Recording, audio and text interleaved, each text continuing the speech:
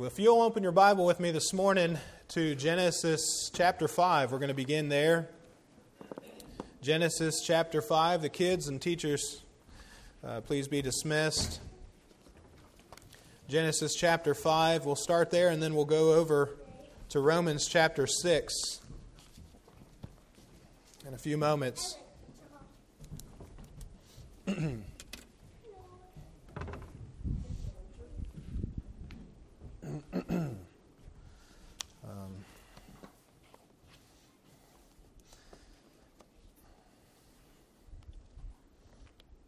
Have you seen those pretty ugly billboards out along the side of the road?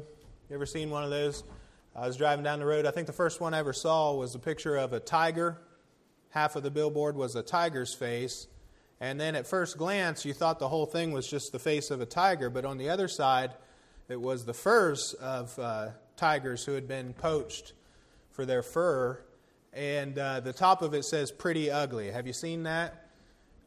You'll see them out alongside the roads. Going to Gallipolis, you'll see one that way. And the idea, I guess, that they're trying to get across is they're trying to say that it's pretty ugly what some people will do for money. They'll poach animals and just slaughtering animals. One of them is slashing and burning forests and those kind of things. And I thought about that. Pretty ugly. Pretty ugly. It's not the worst of the things that are going on in this world, but it is ugly. Poaching animals, slaughtering elephants for their tusks, and so on. It is ugly, but it's not the worst. The Bible gives us a very ugly picture. And today I have to paint an ugly picture for you. And it's not exactly something that I enjoy doing, but this is our message for this morning. This ugly picture in the Bible, and we find it being described in Genesis chapter 5. In verse 1, this is the book of the generations of Adam. Adam was the first man that God created. He was a literal man. He lived and breathed and walked upon this earth. You say, you believe that? Yes. I believe everything that Jesus believed. Jesus believed in Adam. He referred to him. He referred to the historical account of creation and of God forming man of the dust of the ground. So I'm with Jesus. Now, if you're smarter than him and smarter than this book, you go ahead and have at it. But yes, I believe in Adam. I believe we're all descendants of Adam. I believe we're all a blood relation to the first man and the first woman. So these are the generations of Adam in the day that God created man. In the likeness of God made he him. Now, man was originally created in God's likeness or in God's image. This is what we believe. This is what the Bible teaches. That man was created to be a reflection of God's character. That's who we were supposed to be. Just to be a reflection of who God is and what he's like. And as you may know, our first ancestors sinned against God, and this had serious consequences. And it creates for us a very ugly picture of the history of mankind. Verse 2, male and female created he them and blessed them. At the beginning, it was a pretty picture, wasn't it? God said everything that he had done with his hands, metaphorically speaking, was good, right? He blessed them and called their name Adam in the day when they were created. And Adam lived 130 years and begat a son in his own likeness. Now, underline that, his own likeness. Underline that and then underline the likeness of God in verse 1. Something happened. Something went wrong. Adam, the first man, broke something that God made.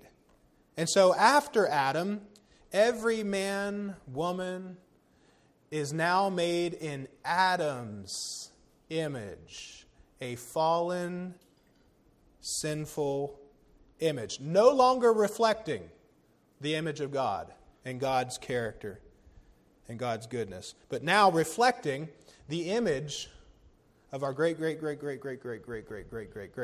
granddaddy, Adam. That's the image that we reflect without the gospel. So man sinned against God, and these consequences we call the fall of man. That's what we call it in theology. And it changed the heart of man, and it ruined. You got to understand that. It ruined the image of God. It was like destroying something with graffiti or destroying the face of a national monument by knocking off the nose of it or tearing down the monument. It ruined the image of God. Corrupt now. No longer reflecting the image of God. But originally, mankind was created in God's image. And man is now born with a sin problem. Adam and Eve had 2 boys, right? After 130 years, they had 2 boys. So he begat a son in his own likeness after his image and called his name Seth. And now they're going to follow this genealogy from Seth. But we know that there came Cain and Abel. And there's a purpose for them coming from Seth, but we read the earlier pages of Genesis and we learn about Cain and Abel. And what happened? Well, brother murdered brother. And so from the very beginning, as we read through the pages of Scripture, we find out that something has gone bad, wrong. Something is very wrong. Something is broken. It was clear from the start. But even then, as we read and we learn about God's Word and His great drama of redemption throughout history, we learn that God had a plan from the very beginning to fix what Adam and Eve broke. Before God ever created the world, He had a plan. And His plan is named Jesus Christ. That He would send forth His seed. We read about that in Genesis chapter 3, verse 15, if you want to look at that real quick. He says, I will put enmity between thee, that's talking about the devil, and the woman. I'll put enmity. There'll always be a fight. There'll always be conflict between the devil and the human race, the seed of the woman, and between thy seed and her seed. But wait a minute.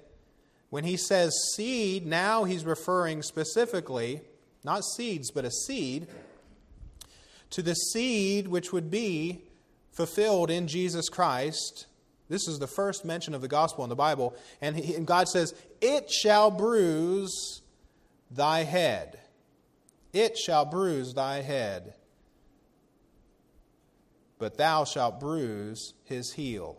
And that's referring to the seed of Jesus, and that He will deal a death blow to Satan's head at the cross. But Jesus' heel would be bruised as a result. That's talking about His sufferings for our sin. But God had a plan from the very beginning to fix this problem. And look back at Genesis chapter 5 again. So we're painting a picture here this morning, and it's a pretty ugly picture. Look what happens as a result of Adam's fall. Look at this genealogy, and I want to see if you notice something about it. So he begat a son in his own likeness, after his own image, and called his name Seth. And the days of Adam after he had begotten Seth were 800 years, and he begat sons and daughters. And all the days that Adam lived were 930 years, and he died.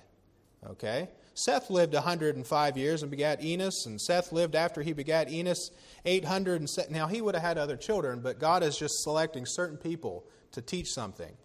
But he lived so many years and begat sons and daughters, and all the days of Seth were 912 years, and he died. Well, Enos lived 90 years and begat Canaan. And Enos lived after he had begat Canaan 850 years and begat sons and daughters. And all the days of Enos were 905 years, and he died. You see what's going on in Genesis chapter 5? This is what happens after the fall. Death. Death. Death. Because man had fallen in sin, and the wages of sin is death. But it's not just the death of the body. Would you come with me to Romans chapter 6? Romans chapter 6. It's not just the death of the body, but it's the death of the soul. Because you see, God created man in His own image. And among other things, you know what that means? God is a triune being. God's a Trinity. You know what? Man's a Trinity. The Bible tells us that man is a spirit, soul, and body. 3-part being. In theology, they call it tripart being. Paul talked about it 1 Thessalonians 5. If you want to read it, he says, I pray God your whole spirit, soul, and body be preserved blameless unto the day of His coming. And we are not only a body, but you see, that's what the world would have us to think. That's what Marxism and humanism would have us to think, that we are nothing but a body that evolved from a monkey. And if you want to be a monkey man or a monkey girl, you go ahead and have at it, but not me. No, I was created in God's image. Then that image was broken and ruined by the fall of Adam. And then I was in the fallen image of Adam. But then when Jesus Christ redeemed me through the grace of God and His glorious gospel, the image of God is restored.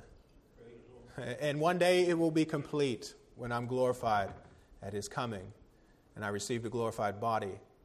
But listen, man has a soul. You are a soul, an eternal soul.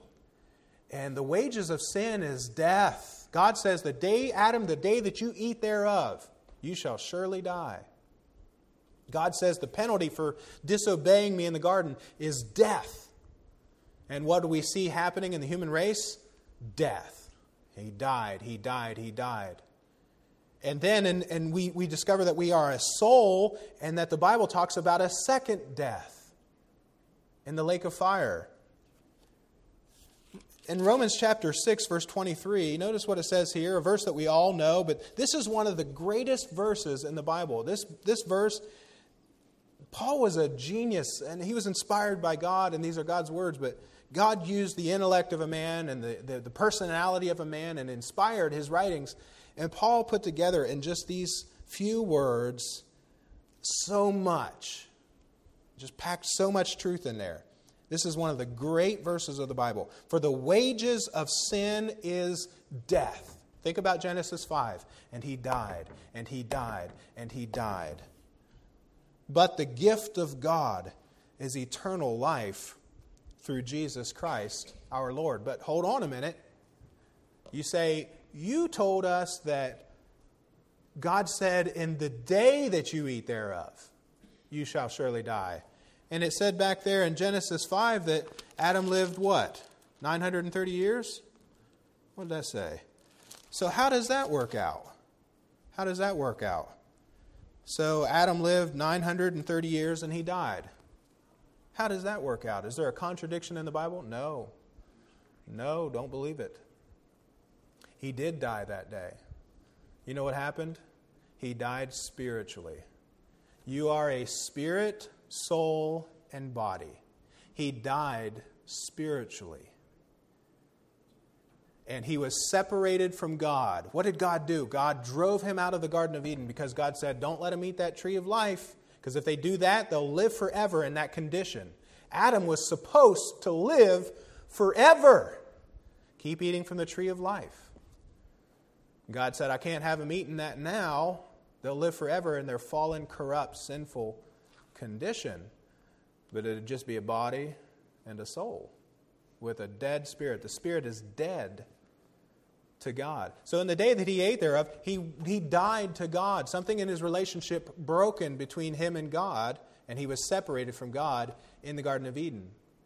And the day that you hear the gospel, which is summarized in Romans chapter 6, verse 23, and you receive Jesus Christ as your Savior, guess what happens? You are born again. You are quickened, the Bible says. You're made alive. You say, what does that mean? Your spirit is made alive toward God. And now you're connected to God again. And now your heart leans towards righteousness. And now as you walk in the Spirit, you fulfill the law of God and therefore reflect the image of God and of His likeness. And it's what God wanted in the first place. It's God fixing what Adam broke. It's God undoing the tangled up mess that the devil has created with mankind through the gospel. You're born again, your spirit is made alive, and you live unto God as you walk in the Spirit, and you reflect His likeness, His righteousness. You want to know the sad story, though, of all of this? The sad story of all of this? That's what God wants to have happen, right? But God will not overrule your will. God has given you a free will. You can make your own decisions. You're a big boy, you're a big girl. You can make your own decisions, right? You're not Pinocchio.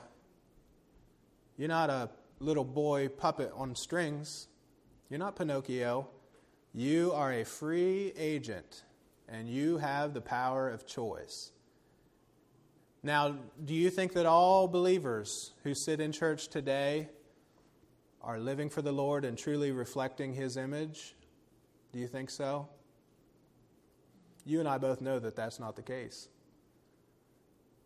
I'd say probably 90% of most church-going Christians practicing churchianity, probably 90%. You realize we're in the Laodicean church age. You realize we're at the end, where apostasy is just saturated Christianity. Probably 90% of Christians are lukewarm Laodicean apostates. God help us. And if you're honest with yourself, like I'll be with myself, we're lukewarm. We are. It's an ugly picture, isn't it? You know what's happening in the pews?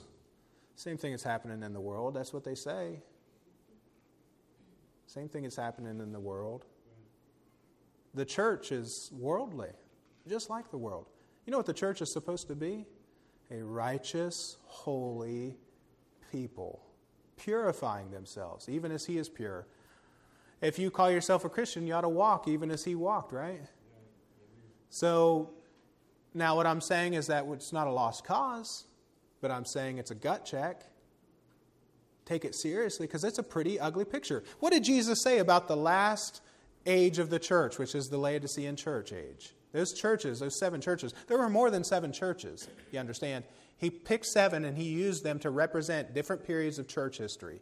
I wish to God we could go and be in the Philadelphia church age with Moody, D.L. Moody and all them. But we're not in the Philadelphia church age. We're in the Laodicean church age. And Jesus said about this church age is that you're rich, you're increased with goods, but you're poor towards me, and you're wretched and miserable and naked. And he said, you're lukewarm. He said, I wish you were just cold. Just stop it. I wish you were just cold. Or I wish you were hot. All out for God. But you're lukewarm. And because you're lukewarm, what? I'll spew you out of my mouth. You make me want to throw up. That's what He said. It's an ugly picture, isn't it? But guess what? When Jesus comes back, He can find some people who are still praying, still reading this book, still letting this book change their lives, still faithful to church, still given to missions, still seeking to win the lost. Not perfect by any means, but just being faithful. That's all He wants, us to be faithful.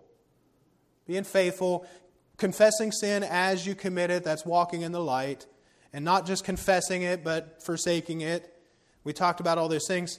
But this is the ugly picture of what's really going on today. And you know what? I've heard people say, and I just heard it again recently, you don't really need to go to church.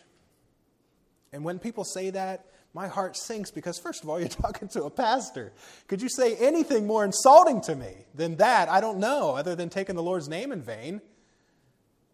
And I'm not some money-grubbing pastor, and I understand that there are those, but listen.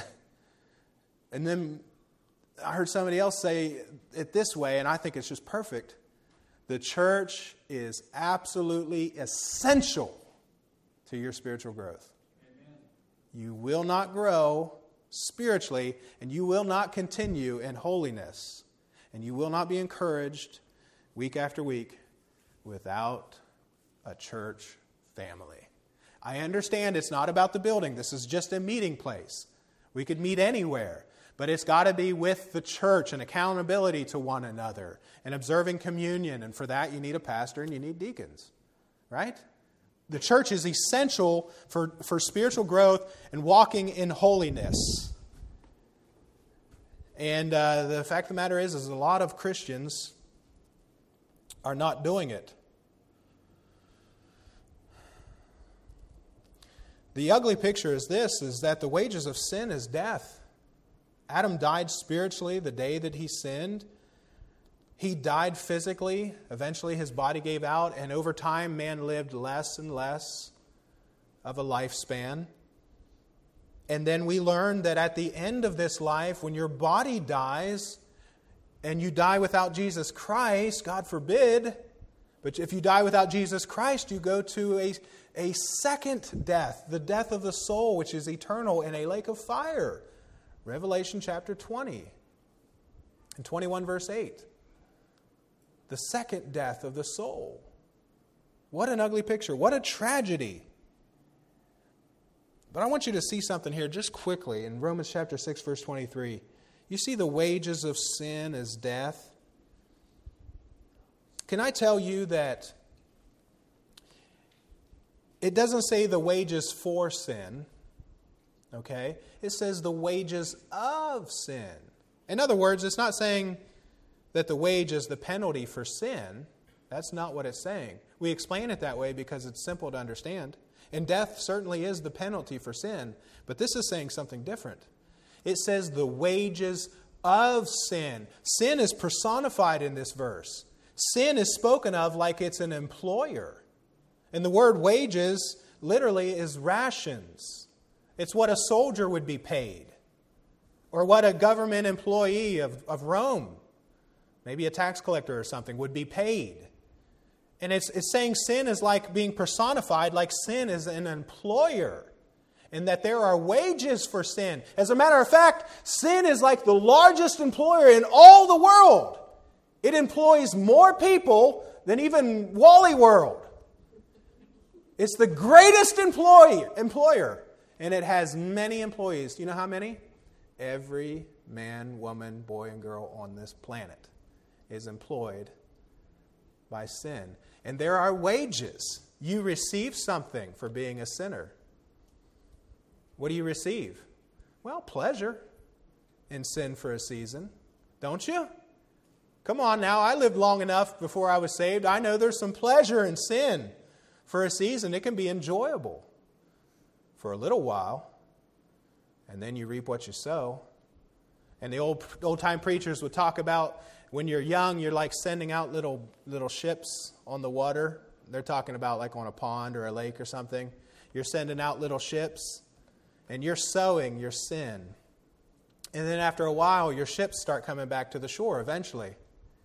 And after a while, you start wishing your ships wouldn't come back to the shore because there are consequences for our sins. Consequence being death. Consequences for being a sinner and being employed by the world's largest employer.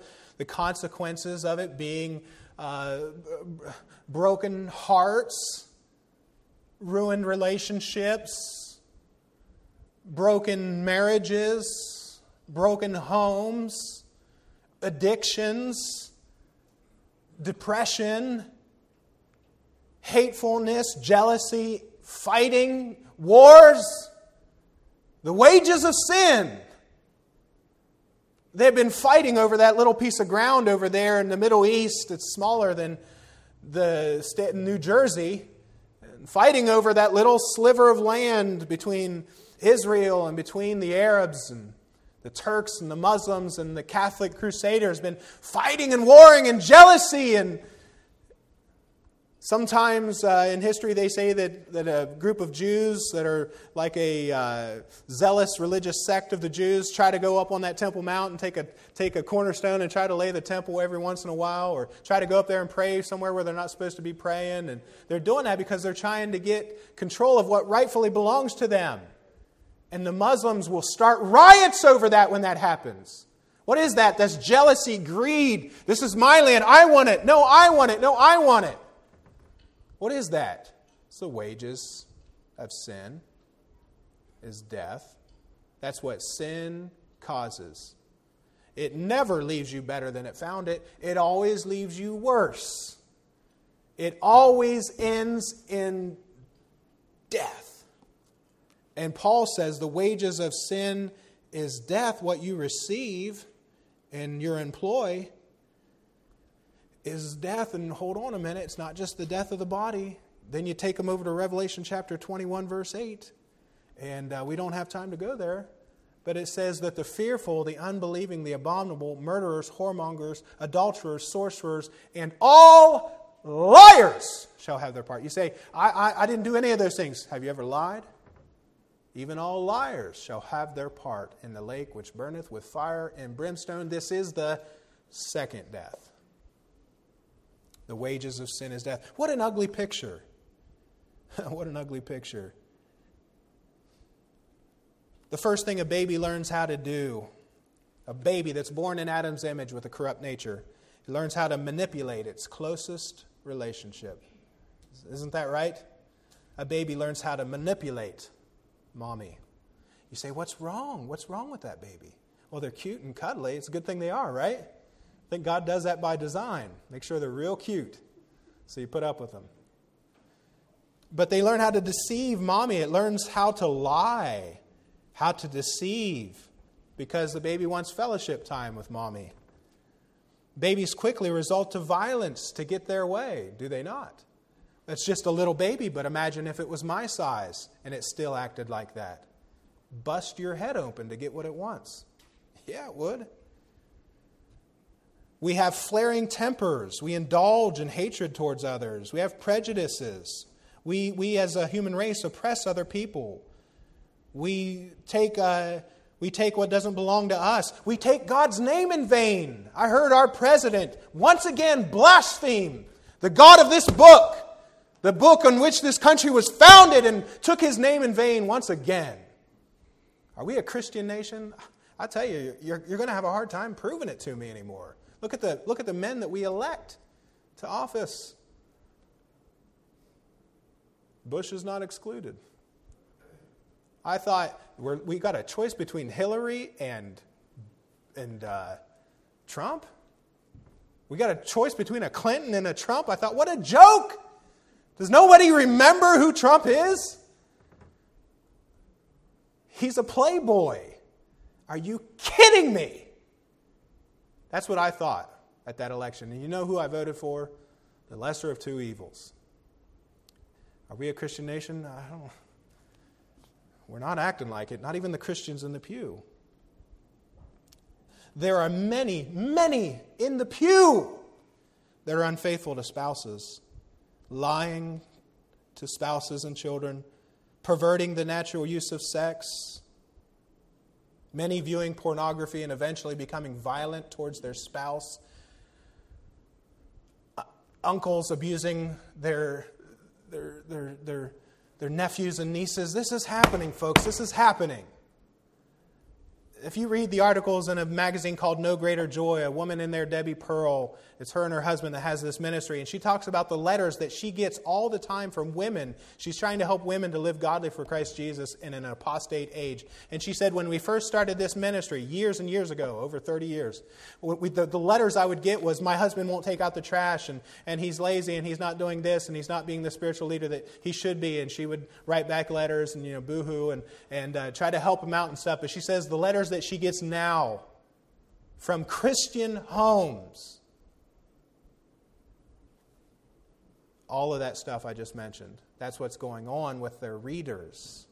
And that's a strong conservative little group right there that follows the No Greater Joy magazine. That's what's happening in our churches. What I'm telling you is that people in their natural unconverted state are unable to have a right relationship with God. They have to be born again. And what I'm telling you is this, is that people who are born again and are trusting Jesus Christ as Savior, if you don't walk in the Spirit, if you just let this flesh do what it wants, if you don't die daily,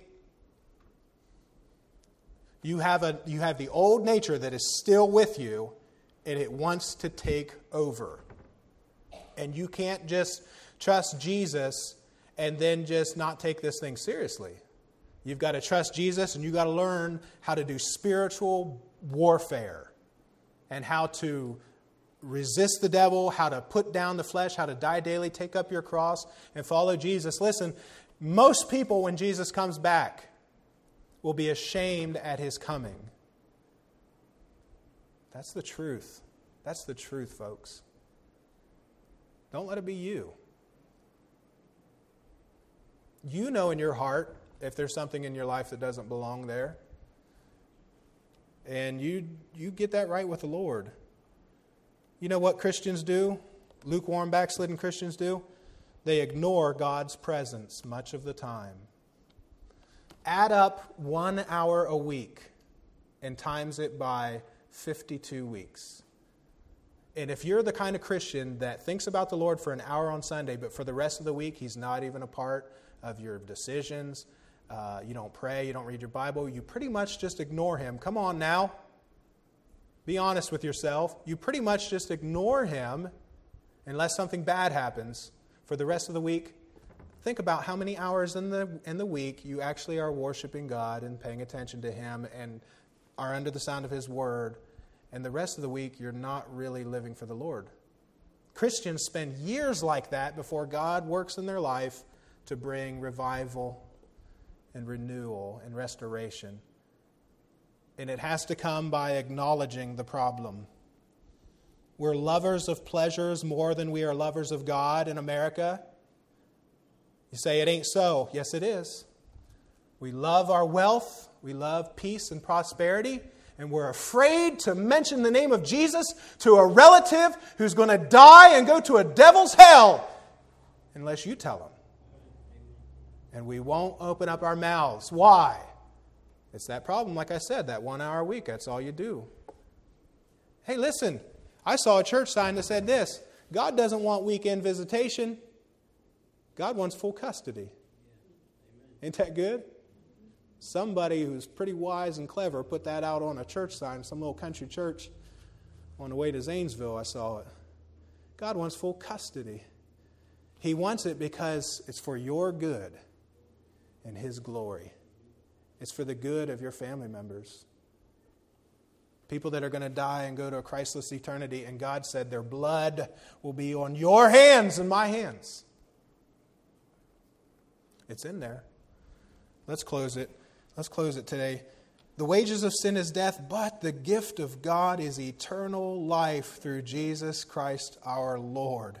What a wonderful way to end it. It's a pretty ugly picture, yes.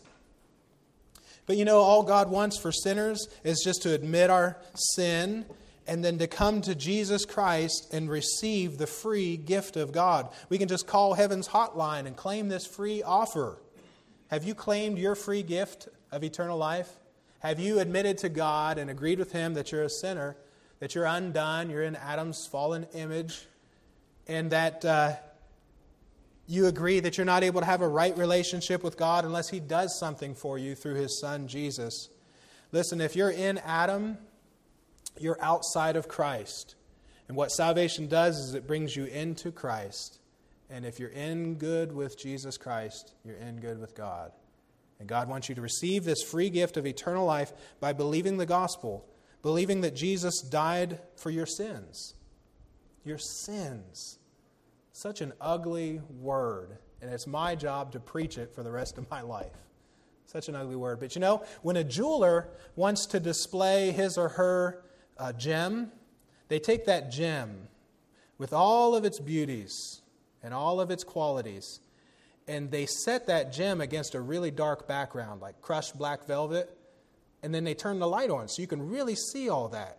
And so for us to be able to see the grace and the glory of God's gospel, the gift of eternal life through Jesus Christ our Lord, we have to see it against the black backdrop of our sin and of this evil world, and it makes God's gospel seem all that more glorious and wonderful, especially when it changes your life.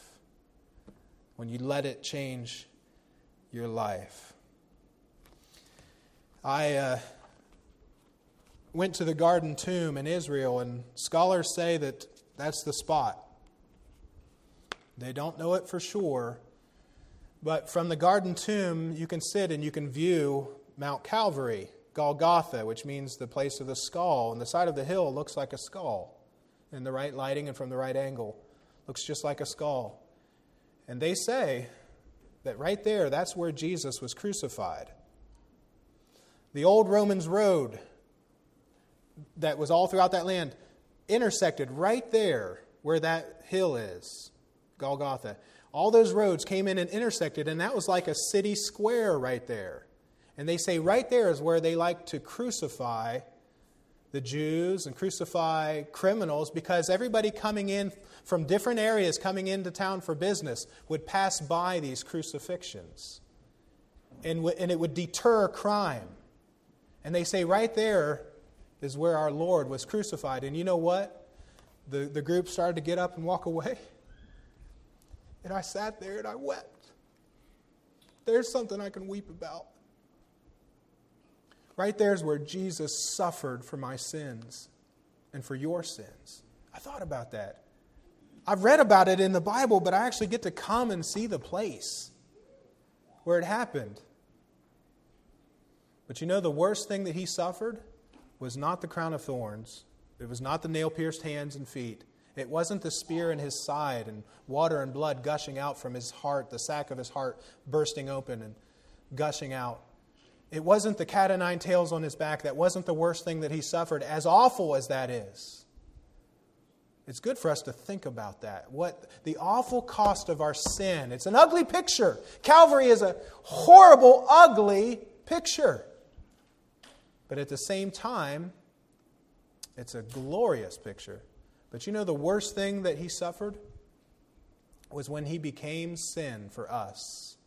And the wrath of Almighty God, the just wrath upon sin, the sin of the human race, was put upon Jesus Christ, and he bore our sins in his own body on the tree and became sin for us. And God the Father couldn't even look on him. Fellowship was broken for the first time in all of eternity. The fellowship between the Father and the Son was broken, and Jesus cried out in agony, Psalm 22, my God, why hast thou forsaken me? The worst suffering on the cross was when Jesus became sin for us.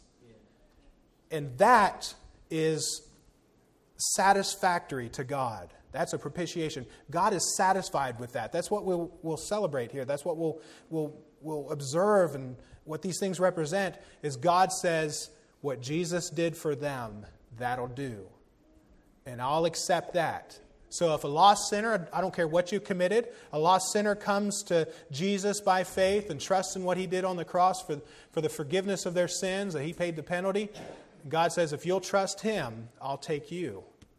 Now, if you try to work your way to heaven, you might be a good little boy, good little girl, sweet, nice, polite, do what you're told, and all that kind of stuff. And you'll die and go right to hell because you committed the worst sin of all. You rejected the dying love of your Savior and the price that he paid. Let's go ahead and have a word of prayer. Our Heavenly Father, Lord, with everyone present here, God, we come before you, and it's for the glory of the cross. It's to adore Jesus Christ. And God, I've painted a pretty ugly picture this morning, the picture of sin, picture of the awful cost, picture of what Jesus endured for our sin, and then God, the picture of our unfaithfulness to you. God, help us. God, have mercy upon us. God, bring revival. God, stir up our hearts to love and to good works. Lord, if there's one here today that's not saved, I pray that today would be the day that they would look at the cross by faith, with eyes of faith, and weep for their sins, and weep for what Jesus did to pay the penalty for their sins, and to trust in, to cling to Jesus, to throw themselves wholly upon Jesus Christ alone for salvation, and give them assurance of faith and of salvation. Lord, I pray that you'd bless now. I pray that Christ would be exalted, that you'd receive worship and adoration as we observe the Lord's Supper. In Jesus' name, amen.